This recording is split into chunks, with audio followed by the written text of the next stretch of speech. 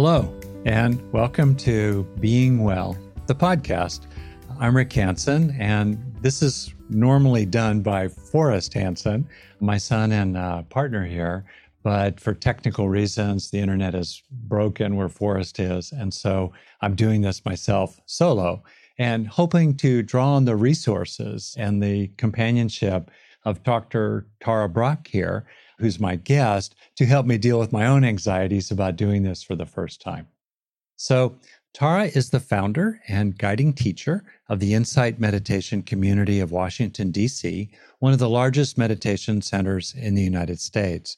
I've had the chance to be a guest teacher there once or twice, and I can tell you it's a wonderful community that Tara has pulled together. Prior to that, Tara earned her doctorate in clinical psychology and developed a clinical practice. Her teaching blends those two backgrounds wonderfully, which I can attest for. Her most recent book is called Trusting the Gold, Uncovering Your Natural Goodness, which we're going to be talking about. I love this book. It just came out June 15th. And you can also find Tara through her Tara Brach podcast, which is very popular. It's one of the most listened to podcasts in the mental health broadly territory. And if you like what you were doing here, you should definitely listen to her podcast. Okay, so Tara, now I'm off script. Thank goodness. It's great to see you again. I've spoken with you many occasions, including I think we interviewed you previously on the podcast. How are you doing today? Well, I'm doing great. And I got to interview you just a few weeks ago. So it feels really fun to be back together again. It is really sweet. We're going to be in kind of a love fest here. So if people have issues with sweetness, maybe they could drink some vinegar. I don't know. Just kind of balance it out or take a little lemon juice together. So Tara, we're going to be talking about your really, for me, magnificent new book, one that I'm reading carefully and getting a lot out of. It's so heartfelt and also just profound and penetrating. So you've got this title, Trusting the Gold. What does that mean? What does it mean to trust the gold? It means that we're trusting the essence of who we all are, the essence, the goodness in life. So trusting the gold does not mean that we're trusting that we'll, act well, that others won't hurt us. It's not that level. It's that even though we have all that conditioning to cause harm and be confused and deluded, that we, underneath those waves, there is an essence, an ocean, a beingness that's inherently good, that's loving and aware. And so the invitation really is, and Desmond Tutu said it beautifully, he said, in the midst of the darkness, don't forget the light. And there's a lot of darkness, and we're not trying to Pollyanna it, but also we need to be able to see past people's masks to the goodness. It's really what our world needs. In some ways, I've seen it again and again that it's easier to see the goodness in others than in ourselves. It's almost as if there's a kind of taboo about the simple recognition of being a basically good person, right? We can see that in other people, even strangers at the supermarket or walking past us on the street. You can look at them, you see the weariness in their face, you see their effort, you see their moving forward, and you just could feel, especially if you had a chance to talk with them for a minute or two, this is a basically good person. Doesn't need to be a saint. I'm sure someone who messes up, someone who has stuff they're dealing with, but they're a basically good person. It's wild, isn't it? We can grant the blessing of that recognition of other people so readily, and yet there's such an inhibition, such a taboo around granting ourselves that same blessing, that same recognition of being a basically good person. You're totally right on. In fact, that is the suffering that over many decades has most grabbed my attention. And yeah, we've talked about it, Rick. I call it the trance of unworthiness because it's so pervasive, especially in contemporary society, to in some way feel like we're falling short. I remember when I wrote Radical Acceptance, I went on a book tour, and one of the places that I presented at had a big poster of me, and the caption under the picture was, "Something is wrong with me." And it's because I was just like so aware of how we live with that type of script, that we're flawed in some way, and how it affects everything. So if I have right now an undercurrent of I'm falling short, I'm not enough, it'll affect how much I can take you in or really be spontaneous or present. And for most of us, there is some sort of a monitor going on in our brain most of the time that's scanning for what's wrong.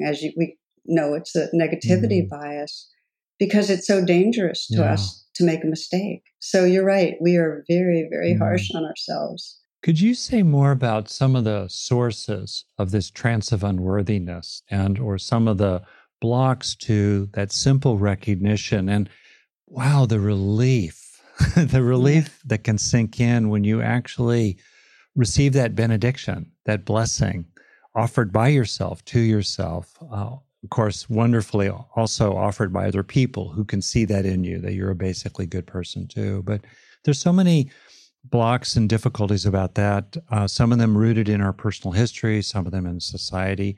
For people listening here, I wonder if you could name some of the major sources of that obstruction to the recognition of the gold within that people can relate to. It's a fantastic question because, I think of Rumi so often, who said, our task is not to seek for love, but to seek and find all the blocks we have to it and to love them. And I think that's important because if I look at my own blocks to feeling worthiness, I can take it on an organismic level and just sense that there's fear in this body mind, that, there's a sense of separation that's pretty universal in all incarnated creatures. And with that comes fear. And with that fear, there's a sense something around the corner is going to go wrong. And then our more complex brains take it personally and say, something is wrong with me. Let's just really slow this down. If we could, that's very profound, actually. So here we are. We're living in this world. We're vulnerable. We feel separated, right? At a basic physical level, we're different from others. And then we get scared, right? And then you're saying we tend to go, oh, there must be something wrong with me. Well, we feel scared and vulnerable, but we think it's our fault. We think it's because there's something wrong with me. Now, we don't hold back from thinking there's something wrong with you, too. It's like, in fact, we do them both. We really do them both. And we also get hooked on an idea of being special and important. So it's not always that simple. But there are things that fuel that make it more intense for some people to be in that grip of self-aversion than others. And so let me name that, because we all have an inclination to feel separate and scared and to worry about our worth. But what makes it more intense is if we're with our caregivers, if they don't have the basic capacity to love and understand us well. And of course, that's all a matter of degree. But if you think of what a newborn or new child most needs, it's to be understood, to be seen for who they are, and to be loved for that. And the more conditions that are thrown on top of that, the less the person can trust their basic belonging and goodness. So I feel like there's severed belonging that happens on the family or caregiver level that stops us from trusting we're okay, especially when there's trauma. Trauma equals mistrust in ourselves and others. Yeah. But then on the societal level, we live in such a hierarchical, caste-based society. We're paying more attention to our racial caste system. But what a caste system means is that there's an ongoing message fed to all those that are not on the top that you're less than. We have all the social signs to show it. That is incredibly violating to one's sense of okayness. Yeah. So here we have, whether you're, Black, Indigenous, person of color, or whether you're not a straight person, or whether, whatever the non-dominant population, all getting those messages. So that deepens the locked in that identity of not okay. I'm reflecting here on my own childhood and this thing that happened, which was my parents, very loving and decent, grew up during the Depression. And to get through life, they had to, I would say, function. They had to perform. My dad grew up on a ranch. They had to really take care of things, or they would go hungry in the wintertime or bankrupt during the Great Depression. My mother, raised in a somewhat unstable situation by a single mother, kind of a ne'er-do-well, disengaged alcoholic father, apparently. She too really had to make sure things went right, properly. So I kind of grew up that way, and I was smart and young and skipped a grade, and, a lot about performance there, which was separate from being a basically good person already, right? Separate from. And so for me, I learned to really chase the performance wrapper of grades and staying out of trouble and looking right. But alongside that, I had tremendous doubt about whether I was okay, whether I was a basically lovable, likable person that anyone would ever really want. And so that is another pathway. I'm sure I'm not alone in that pathway, to realize that that was, for me, a major process in which, or source that led to me being not in touch with the gold within, as it were. And in some ways, maybe like a lot of other people, I was chasing the fool's gold for a long, long time. And I had to recognize that, it's appropriate to try to function and swing for the fences as best you can, but that's not the primary source of our fundamental goodness and well-being. That's a really powerful description of how we can get hooked on feeling not okay. And there's been no major violence from your surrounding beings. It's more just the messages that predominated. And I had a very similar situation with it wasn't so dicey in terms of survival, but my father was a social activist, attorney, believed in serving the world and making a difference. And I got a lot of kudos when I did well, and I didn't get any major criticism, but it was quieter when I didn't do so well. And so I got hooked on, my identity, and being okay got hooked on achieving. Yeah. And I had an alcoholic mom who was very depressed and anxious. And I actually thought that it was my fault and my job to help her. And of course, I couldn't. And so part of the trance of unworthiness for me is I'm letting down other people.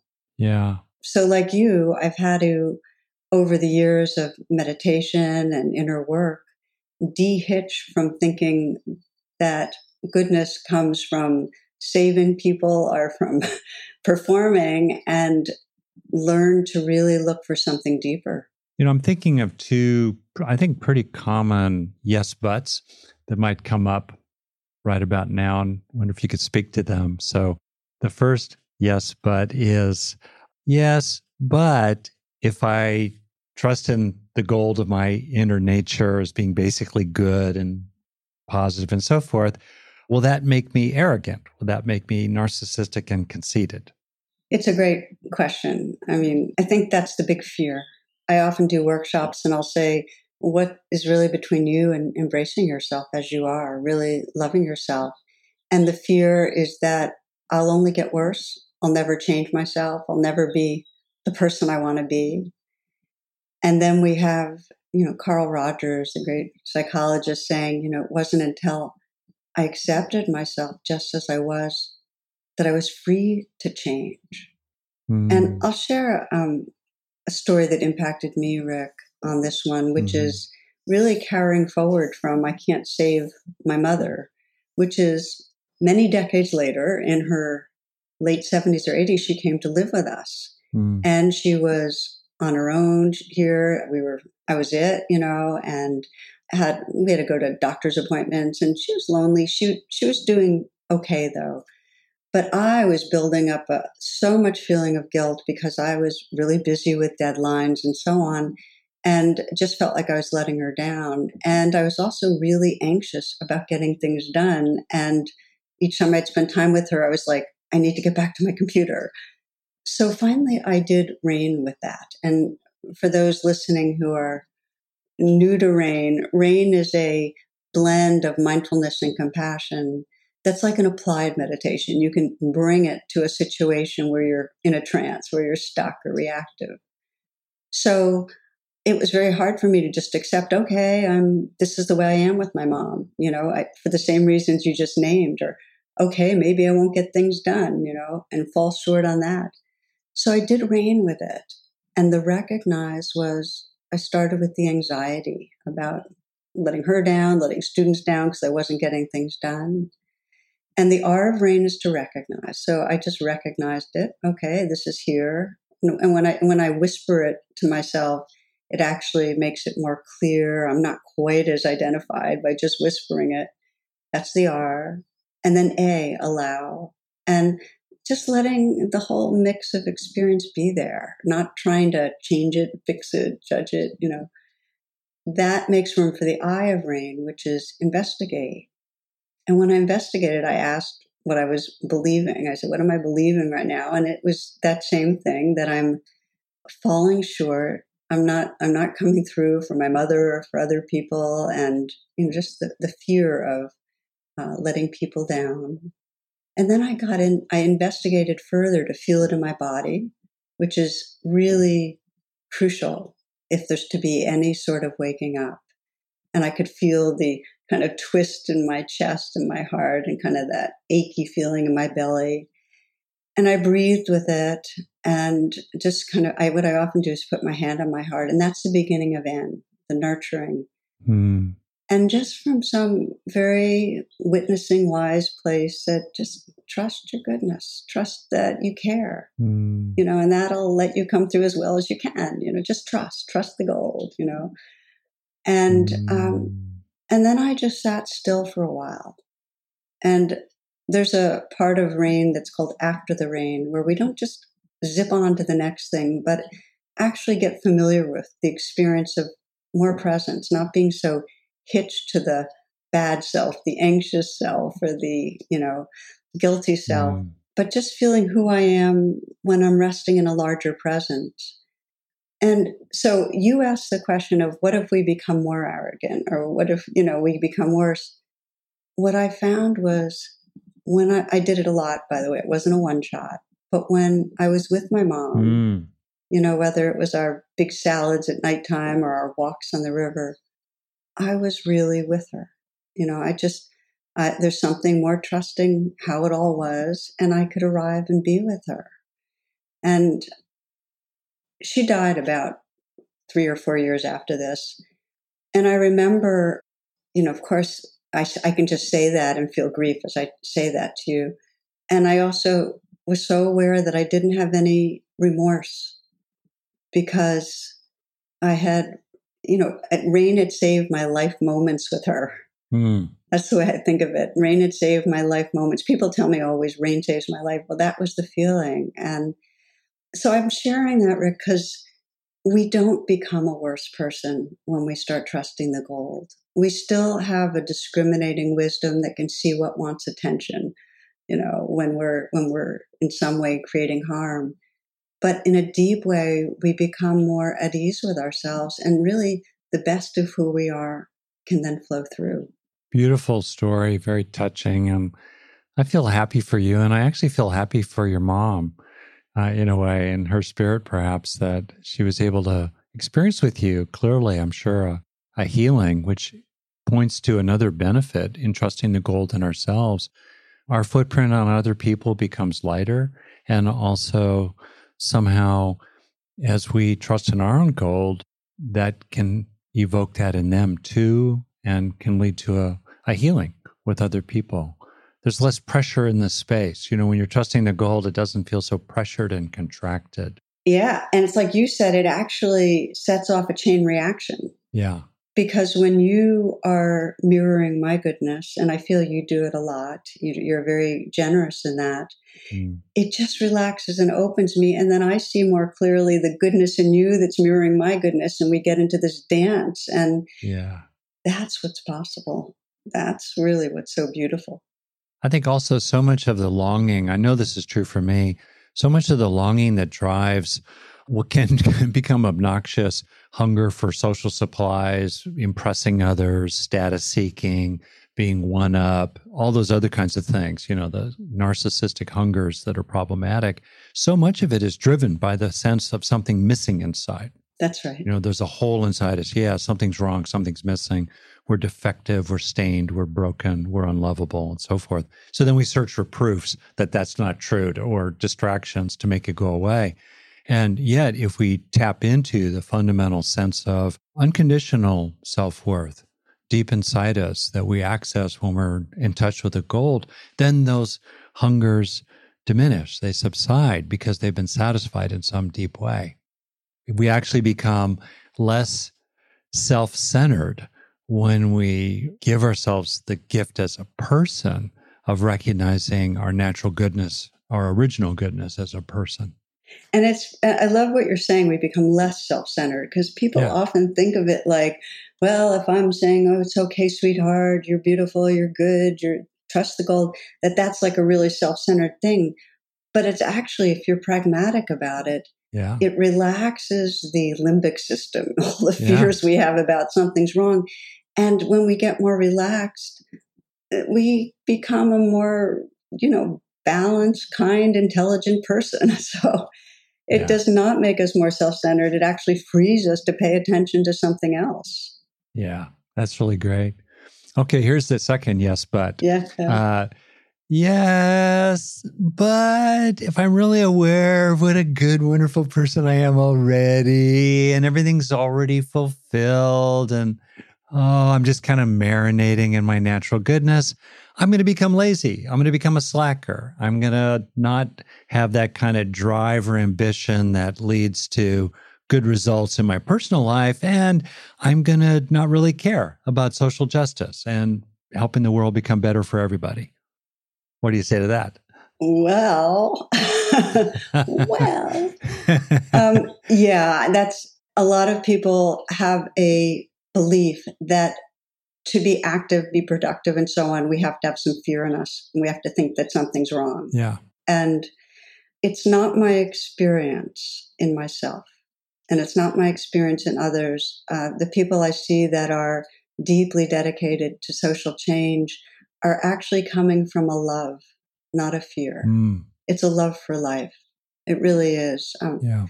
I can say for myself, when I was first talking about radical acceptance, we were about to attack Iraq. The United States was about to attack Iraq. And people were asking me, how could radical acceptance, be the right thing? We have to get out and do something. Or are we radically accepting that there's climate change? Are we radically accepting racism?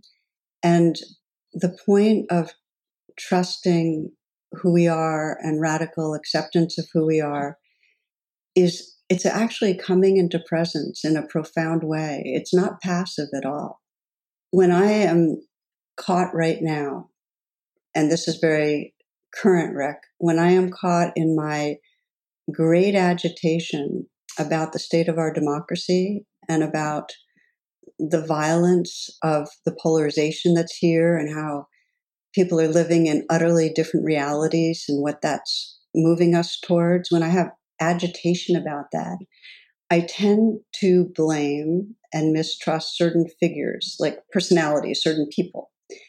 And what I've learned to do now in the kind of pathway of trusting the gold, and been doing this for years in different ways, is I will turn my attention from that person. I'll make a U-turn and I'll come back to, okay, there's agitation here. Okay. And then I'll deepen my attention with that and sense under the agitation there's fear that more people are going to get hurt, that there's going to be more suffering. And under the fear, I'll sense grief for how much is already, how many people right now are suffering. And then under the grief, there's caring. And when I get in touch with that caring, I am very inspired to act, but it's from much more of a intelligent, compassionate place than an agitated place. And I think that's the important place of attention for all of us who are deeply concerned about our society, is that we have to act, and we will act. We act when we don't act. Our silence is an action. But the question is, where do we want our activity to come from? And if it's going to be activity that serves the good, it needs to come from a vision and a felt sense of love. If it's coming from agitation, it just recreates the same old patterns. Yeah. So I hope that's helpful because I think it's such an important question. We do want to be motivated. It doesn't have to be from fear. I mean, what strikes me when you talk about going through those layers of anger and grief and the rest of it, for you to be willing to do that, to drop down through those layers, to move through those bardos, or I think about Dante and the 7 circles of hell, you're moving through these places. I'm imagining that what enables you to do that is that you trust that you will come to the ground of the gold. Otherwise, you'd be afraid that you would get stuck there. Can you speak to that? Yeah, and that's what turns us into a path, not a single practice. Yeah. I think of 2 pathways to trusting the gold. And one is we start right where we are with whatever waves are cooking. And this is the practice that you and I both teach of mindfulness with what is, of being with reality. So that's the pathway I was just describing. I start with agitation or a feeling of judgment, and whether it's judgment towards someone else or judgment towards myself, start with what is and keep deepening attention till we get to what is right at the source. And what we discover is even deeper than the caring is a quality of presence that's larger than any sense of identity as a bad self or a judging self. It brings back a sense of belonging.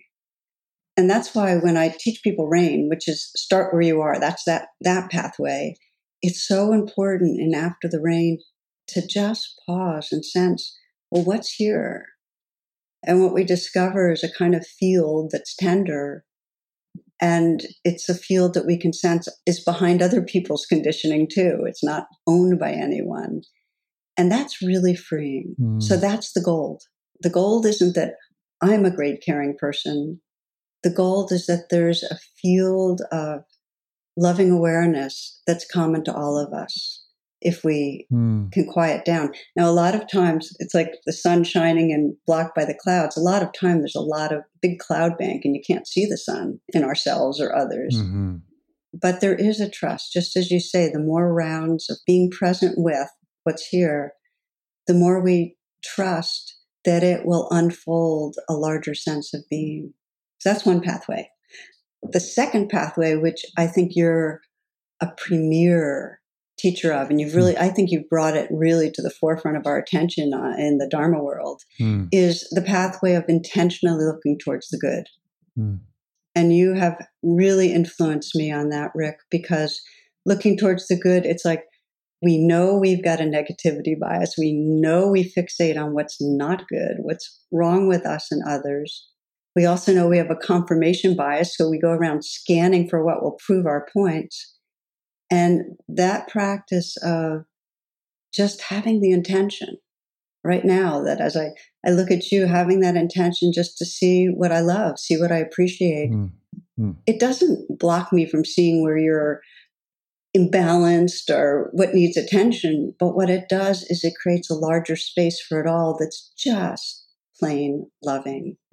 So it's that second training that I feel needs to be wedded with that be exactly with what is training.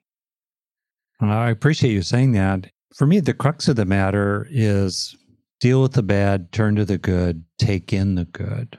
And what I mean by the good is sometimes the good is to realize that you messed up and to feel a wince of healthy remorse so you don't do that again, let's say, if it's helpful to do that.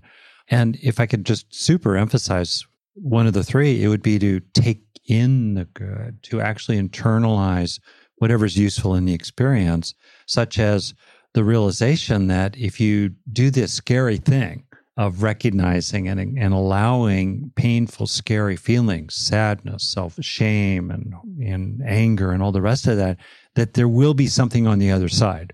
When you finally do experience that there is something on the other side or underneath it all or woven into it all that's beautiful, well, really let the sense of that sink in, slow down, so that what could otherwise just be an ephemeral passing experience, a state of mind, actually becomes woven into you increasingly as a trait, hardwired into your living body of self-acceptance and the knowing fundamentally of your own natural goodness, which then becomes a much more available refuge that you can tune into in a very embodied, somatic, felt kind of way. So if I could, sorry for the little blurb about my shtick here, just to emphasize the learning aspect of it, the internalization aspect of it, the shift from state to trait, that's just so fundamental to me. And it's the skill of skills. It's, learning how to learn, right? It's the one that helps to generate and is the midwife of the rest of them. Well, for anybody listening, I would re-listen to the last 3 minutes of Rick, because that is such a pith teaching. That's the one that's really impacted me, that when there is a sense of what you trust, when you feel gratitude, when you feel wonder, when you feel a compassion towards another, pause, really let in and let those feelings completely fill you. Get to know them. Take 3 long, deep breaths, and the words I use, just get familiar, because the more familiar you get, the more it's like a gravitational field that you come back to. Yeah. So that feels really, really crucial. I love that you're bringing that forward. I went for it. I think so much of practice, because this is the space that you and I both love, just the practice. What is practice? And a lot of it is about remembrance and return. And I quote you routinely as saying the most important thing to remember is to remember the most important thing, right? And so we have to remember and return. We tune in to. It's not remembering an event. It's remembering the feeling. And it's returning to that way of being in that feeling again and again and again. And as we do it again and again, happily, neurologically, the traces of that experience get woven ever more strongly inside our own brains. And then increasingly, we live there. I think about this description by Milarepa's Life of Practice, in which he said, in the beginning, nothing came. In the middle, nothing stayed. In the end, nothing left. Isn't that profound? I love it. Yeah. And the transition, in the beginning, we can't feel it, but we try. Okay. In the middle, we can feel it, but it's just a state. It's not yet woven into us. And then in the end, we're cooked, with regard to that little thing, like being a little more patient with the neighbor next door who watches the wrong news channel, whatever you think the wrong one is, to a profound awakening. You are there. You're established in it. Nothing leaves you. You're in touch with it consistently. I think one of the challenging pieces on the way for most people is letting in love, like really sensing that others love us. I remember a time, I think it was in my 30s, where I knew intellectually that I was loved by many people, but I realized the rarity of actually, somatically experiencing that kind of bathed in love. And that became, okay, this is what I'm going to practice. And it takes intention, because what I found was I defended against it because it felt really, really scary. It was like if I started opening and letting in, I would get in touch with what was unlovable. So it took moving with that, but it became an active part of my practice. And what I found was the more I did it, the more it wasn't a self being loved. It was a porousness that love was washing through this space of presence. I think what happens when we resist love is that we get very solidified as a separate self. And as we really let ourselves feel others' love, that armoring dissolves, and it's not a self being loved. It's just it's not you love me. There is a space of love that I am now able to inhabit. So I've been encouraging people to really explore that taking in, because first thing we find is how we don't, and that's okay. Yeah. Wow, that's very deep. Well, what do you do though with someone who says, I'm pretty isolated, maybe after COVID especially, and I don't have people in my life who love me, actually. I really don't. Yeah. And there are people that don't have anybody that they really feel love them. They may have people that they trust in some way and they feel some sense of connection with, but they don't feel really loved by. What I say is we start with whatever tendril connects us to the world. For some people, it's a dog or a cat. For some people, it's a tree. I mean, I have, in the last couple of years, developed very alive relationship with trees. And a story I shared that you might remember, Carlo Rovelli is a quantum physicist who has attracted my attention recently, and he's a very wise being. The crux of his angle on quantum theory is relationship, that we exist in a web of relationship, and just waking up to that will allow us to feel wonderful and free and help each other in the world. So when he's asked to give talks in public, before he gives the talk, he'll walk outside, he'll find a tree, he'll touch the tree. And then he finds that he's back really at home in his world, and he goes and gives the talk. And I thought that ritual was so beautiful, because I do kind of like less formally things like that all the time, where I'll in some way just assume. I have a tree that's in my office at home, a false Aurelia. And I'll just assume that we're in relationship, that we're friends, that tree is in some way wanting, needing, and appreciating me, and vice versa. It may be at a very primitive level, but love exists at primitive levels. It exists at all levels. So the assumption wakes up the consciousness. And I'll share one more thing while I'm on this one, is that I've talked a lot about basic goodness over the years, and you and I talked a little bit about Einstein's famous statement that this is really the most important question we have, is the universe a basically friendly place or benevolent? In other words, is there some intrinsic love in the awareness that gives rise to this creation? And so I was giving a talk on that, and my mother, who I've mentioned, she would come in and out of town with me as I drove to teach talks and attend class. And she was a Barnard philosophy major, and she loved to take issue with me when she had a chance. That was part of what she enjoyed, just for fun. And boy, we came back from a class where I was talking about this basic loving awareness that, is intrinsic to our being. And she just went on. What makes love and awareness more basic than fear and badness? I mean, is there basic goodness in racism? Is there basic goodness in capital punishment? And I basically agreed with her that there's no cognitive proof that love is intrinsic to this universe. Clearly, there's not. But what I did say was, when I make that assumption, when I act as if, my life, I feel like a homecoming. I feel like, it's actually just the assumption brings it alive. Looking towards that helps me. And when I get really quiet and the waves settle, there's no question that the love and awareness is there. And I'm not different from the rest of the world. Like I'm part of the earth body. And so it has to be everywhere else too. So that I shared that with her, that's where my trust comes from. But mostly I shared with her that I'm pragmatic, that even though we don't know, it's useful to assume or look towards and see what happens, because it wakes up something in us that's precious. Yeah. I mean, we're in the deep end of the pool here. And what's struck me in reading your book is that, in effect, you talk about 3 different kinds of gold.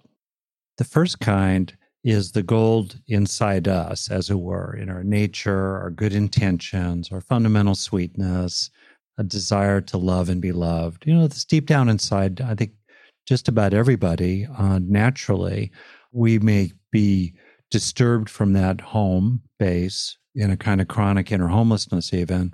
That home may well be covered over, so we're not so aware of it, but it really is native to us. It's in. Okay, that's the first kind. The second kind of gold you talk about, I'll say it in a way, is out there. It's recognizing the goodness in others. I'm looking at your face right now, really seeing your benevolence, your kindness, your goodness, your wisdom. And that's good. We can also look out and we can see that the universe and the forests and the trees are giving to us. The green growing things give us air to breathe. The mass of planet Earth gives us gravity so we don't float away, and the Big Bang bubbled into being. I mean, what an incredible gift, right? We can do that. Okay, that's 2. So far, so good. So far, so good. We're still inside the frame of secular stuff and science and natural, ordinary reality. And then, as you did just a moment ago, you speak to a third kind of good that seems transcendental. It seems distinct in some way from the time-bound, conditioned, clockwork unfolding of the Big Bang universe, and it's something timeless and universal, transcendent, transpersonal. And so I'm imagining first, is it okay for someone to read your book who just focuses on the first 2, who doesn't have any patience with the third or doesn't believe it's true, even dogmatically, let's say? And related to that, why has it been important for you to include the third along with the first 2? Yeah, wow. It's a rich one. Well, first, everyone is invited to read because there's bound to be things that are framed or expressed in ways that don't resonate in anything. So that's part of the juiciness. At least it's alive and engaging. So please, whatever perspective. The second is, I don't think of them as separate domains. I have a kind of a unitive, my own experience and way of expressing reality is that reality is fundamentally loving awareness expressing itself in different forms. So there's this timeless presence that then the only usage for the word time is that it comes in forms, that's when time and space starts to get tracked. But that it's like the ocean and waves. There's this timeless reality that we're living as forms. So it's really, I am that reality. And this forms an expression of that reality, and that loving awareness is shining through. And I think that's what Thomas Merton said when he said, that the sacred, the divine is shining through all of life all the time, that this isn't a story or a fable, it's truth. So I start with actually that bigger timeless place and sense the world coming out of that. Now that, it's fine if that doesn't resonate for others. I think what's most important is knowing that if we're honest and present with what's in the moment, it will open us to a heart space, to an awareness that's really precious. And that awareness will bleed through everything in our life. So that's the path, is to just trust that pathway to that love and awareness is possible. And that was the Buddha's basic teaching. He said, I would not teach this if it was not possible. So that's one piece. And the other is knowing that if you leave listening to this and you have a little more intention to take somebody that's close to you and to pause and reflect on them and sense, well, what do I really love about that being? And to let yourself feel the love. And then this is the whole deal. Let them know in some way what you appreciate. Be a mirror of goodness. It is so powerful. Yeah. I can say that in my life, people that have consciously mirrored my goodness, I can remember certain times through my whole life that it just relaxed me open into my own creativity and open-heartedness. Yeah. I think about key people in my own life who hardly knew at the time that their relaxed, natural, no big deal, really, very normal appreciation of me as a kid, having lunch in their little lunchroom in high school, let's say, or, someone I knew later on, whatever, really had a big impact. And that turned it around to kind of realize that moment when we recognize the goodness in someone, and also I would say the possibilities that are available for them in this life that maybe are bigger and wider than the kind of compartments or I think of the invisible cage in which they've been living. You can live larger, live more freely. You really can actualize and manifest in all kinds of new ways. To offer that to someone is often the simplest thing. It's a server in a restaurant. It's a casual interaction. It's someone who emails you and you take 2 minutes to email them back in a generous and respectful way. Just that alone can really transform someone's life to realize we can offer such benefit, such contribution. It's such a very little kind of way. It's so highly leveraged, et cetera. The former business consultant in me can really appreciate the leveraged return on investment of that kind of simple kindness and respect for other people. It's great. And when we do it, it actually sets off a biochemical flow through us that only makes us happier and freer. It's really about connection. I mean, that whole understanding that we suffer because we have forgotten our belonging to one another. Yeah. And when we realize how much we influence each other, that everything I'm experiencing now is in some way being impacted by the quality of your presence and how you look and just energetically what's here. And also the feeling of the field of those of you who will be with us. It's the future is part of what impacts us, that sense of all of us reflecting together on these kind of qualities of human heart. Yeah. We're not separate. I know we're going to be finishing up soon, and I wonder if we could kind of bring it home here with a particular situation or case. In other words, in your book, you have these 3 major themes: trusting the gold through, in terms of truth, love, and freedom. And I'm wondering, you had no idea I was going to spring this on you. If you could imagine someone who perhaps has been traumatized or experienced a lot of quote unquote micro traumas that add up to a macro trauma, maybe as a result of structural prejudice, discrimination in society, perhaps not, and someone who feels at some level like there's a very strong feeling in them, maybe with related beliefs of being defective or stained. Maybe they did something that was bad and they feel really ashamed of it, and they feel that they're just corrupted by what they did and nothing will ever cleanse and heal them, let's say. How would a person, if you could do this, how would they touch into the themes of truth, love, and freedom in the context of your book to find some kind of healing and peace? Yeah, well, as you were speaking, I let my mind kind of open up to see what example would come forward. And one is of a woman that I've worked with on and off over the years who alcoholic. And when she was raising her daughters, she was very absent and created a lot of harm through alcoholism. And so as an adult, there's a lot of dividedness in the family, and she can't forgive herself for the harm. I mean, she's got a daughter with an eating disorder, a daughter that is unable to form relationships with others, a lot of pain. So I've worked with her, like she would say, well, why should I forgive myself? Look what's happened. And one of the questions I asked her was, does it make you a better mother and more able to connect with them now when you hate yourself for that? And she knew the sense of that, but she had that internal feeling of being a monster. Okay.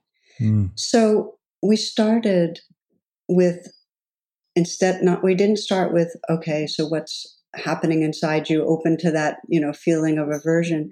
We started with what I call resourcing, or just being able to be getting some nourishment. And this is the looking towards the good side of it, where in our interaction, I would find out, well, when do you feel in some way connected or held or okay? And she didn't have many examples, but she did say that she had a sister that she knew loved her and she felt connected with me. So her first practice, Rick, was just to bring us to mind and get a felt sense of being held in this, that she was cared about. And honestly, we probably worked on just that for 8 months, where she just felt that she wasn't alone, that she kind of had spirit allies, people that cared, kind of holding. And that's when we could start doing RAIN. Because before you can do RAIN, you have to make sure you're not going to get re-traumatized. There has to be enough safety. Yeah. So we started with looking towards the goodness. And then we went to RAIN, and she could start recognizing, okay, self-hate, allow it to be there, start sensing the beliefs of, the harm she's caused, the feelings in her body. And she realized how those feelings of badness had been with her whole life, way before she was a mother. And when she realized kind of the landscape of her life, that she had been caught in feeling bad, damaged goods for so long, and realized the impact on her life, she started weeping. And that's the moment, I think, of the ouch moment. There's a soul sadness when we can see the shape of our lives and how much we've suffered. It's not until she could sense her own suffering that she could begin nurturing, that she could actually hold her own being with kindness. And that's when we practiced. And again, months and months and months, she would have a phrase she would say to herself, darling, I care about this suffering, which comes from Thich Nhat Hanh, over and over again. And then she'd sit quietly, and just the way I describe for myself, she'd sense there's just more presence here, that this presence and tenderness is more the truth I am, of who I am, than any... That's really important. Than any story I've ever told about myself.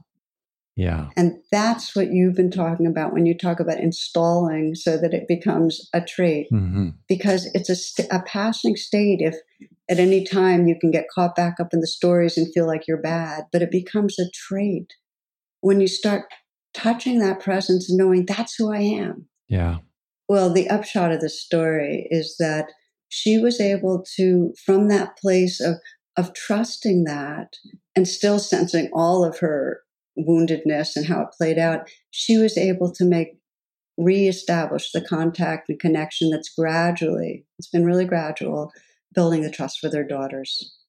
That's really beautiful. So we have there her facing the truth, all of the truth, right? Yeah. The truth of the misdeeds, and also the truth of everything else that led her to be an alcoholic, and the larger context. And I'm sure the way she was let down by others who, if they'd come through more, maybe the father of the kid or her partner, the children rather, that would have made a difference. So recognize the truth of that, and feeling underneath it all her love, the love that was still intact, that capacity, maybe shrunk down perhaps into a little green thing, but still alive and intact, that with some watering, her love could flourish and flower, and opening into a kind of freedom. Yeah. A freedom of not being identified with that history, having had it. But I think Maya Angelou or someone has a close line, something like, my troubles have happened to me, but they do not define me, that kind of thing. Yeah. And she said it better than I did. Well, still, but that's the place, that's the wisdom, that our identity shifts, that we're not identified with the stories, and that's when we can sense the sacred shining through. Maybe if it's okay, we could finish with a question that I know Forrest really hoped we could get at. It's one that's near and dear to him too, which is, you started with this point, actually. We can trust in the good in ourselves and other people.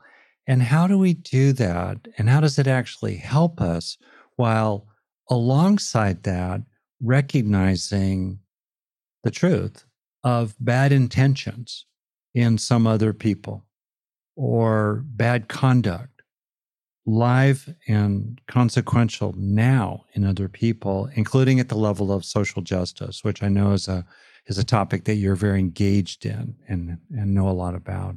How can you put those together? Yeah. The phrase I love, and this comes from Roshi Joan Halifax, is having a strong back and a soft front. And I think it's really inspired me, because the strong back means that we have that discriminating wisdom that says, I'm not going to disclose a confidence to you because I know you will violate me. Yeah. Or the discriminating wisdom that says we cannot ally ourselves with your group because your group is so fundamentally caught in anger and violence that we don't trust how you'll treat us, or whatever it is. Mm-hmm. Discriminating wisdom allows us to have that strong back. I can feel myself sitting up straighter.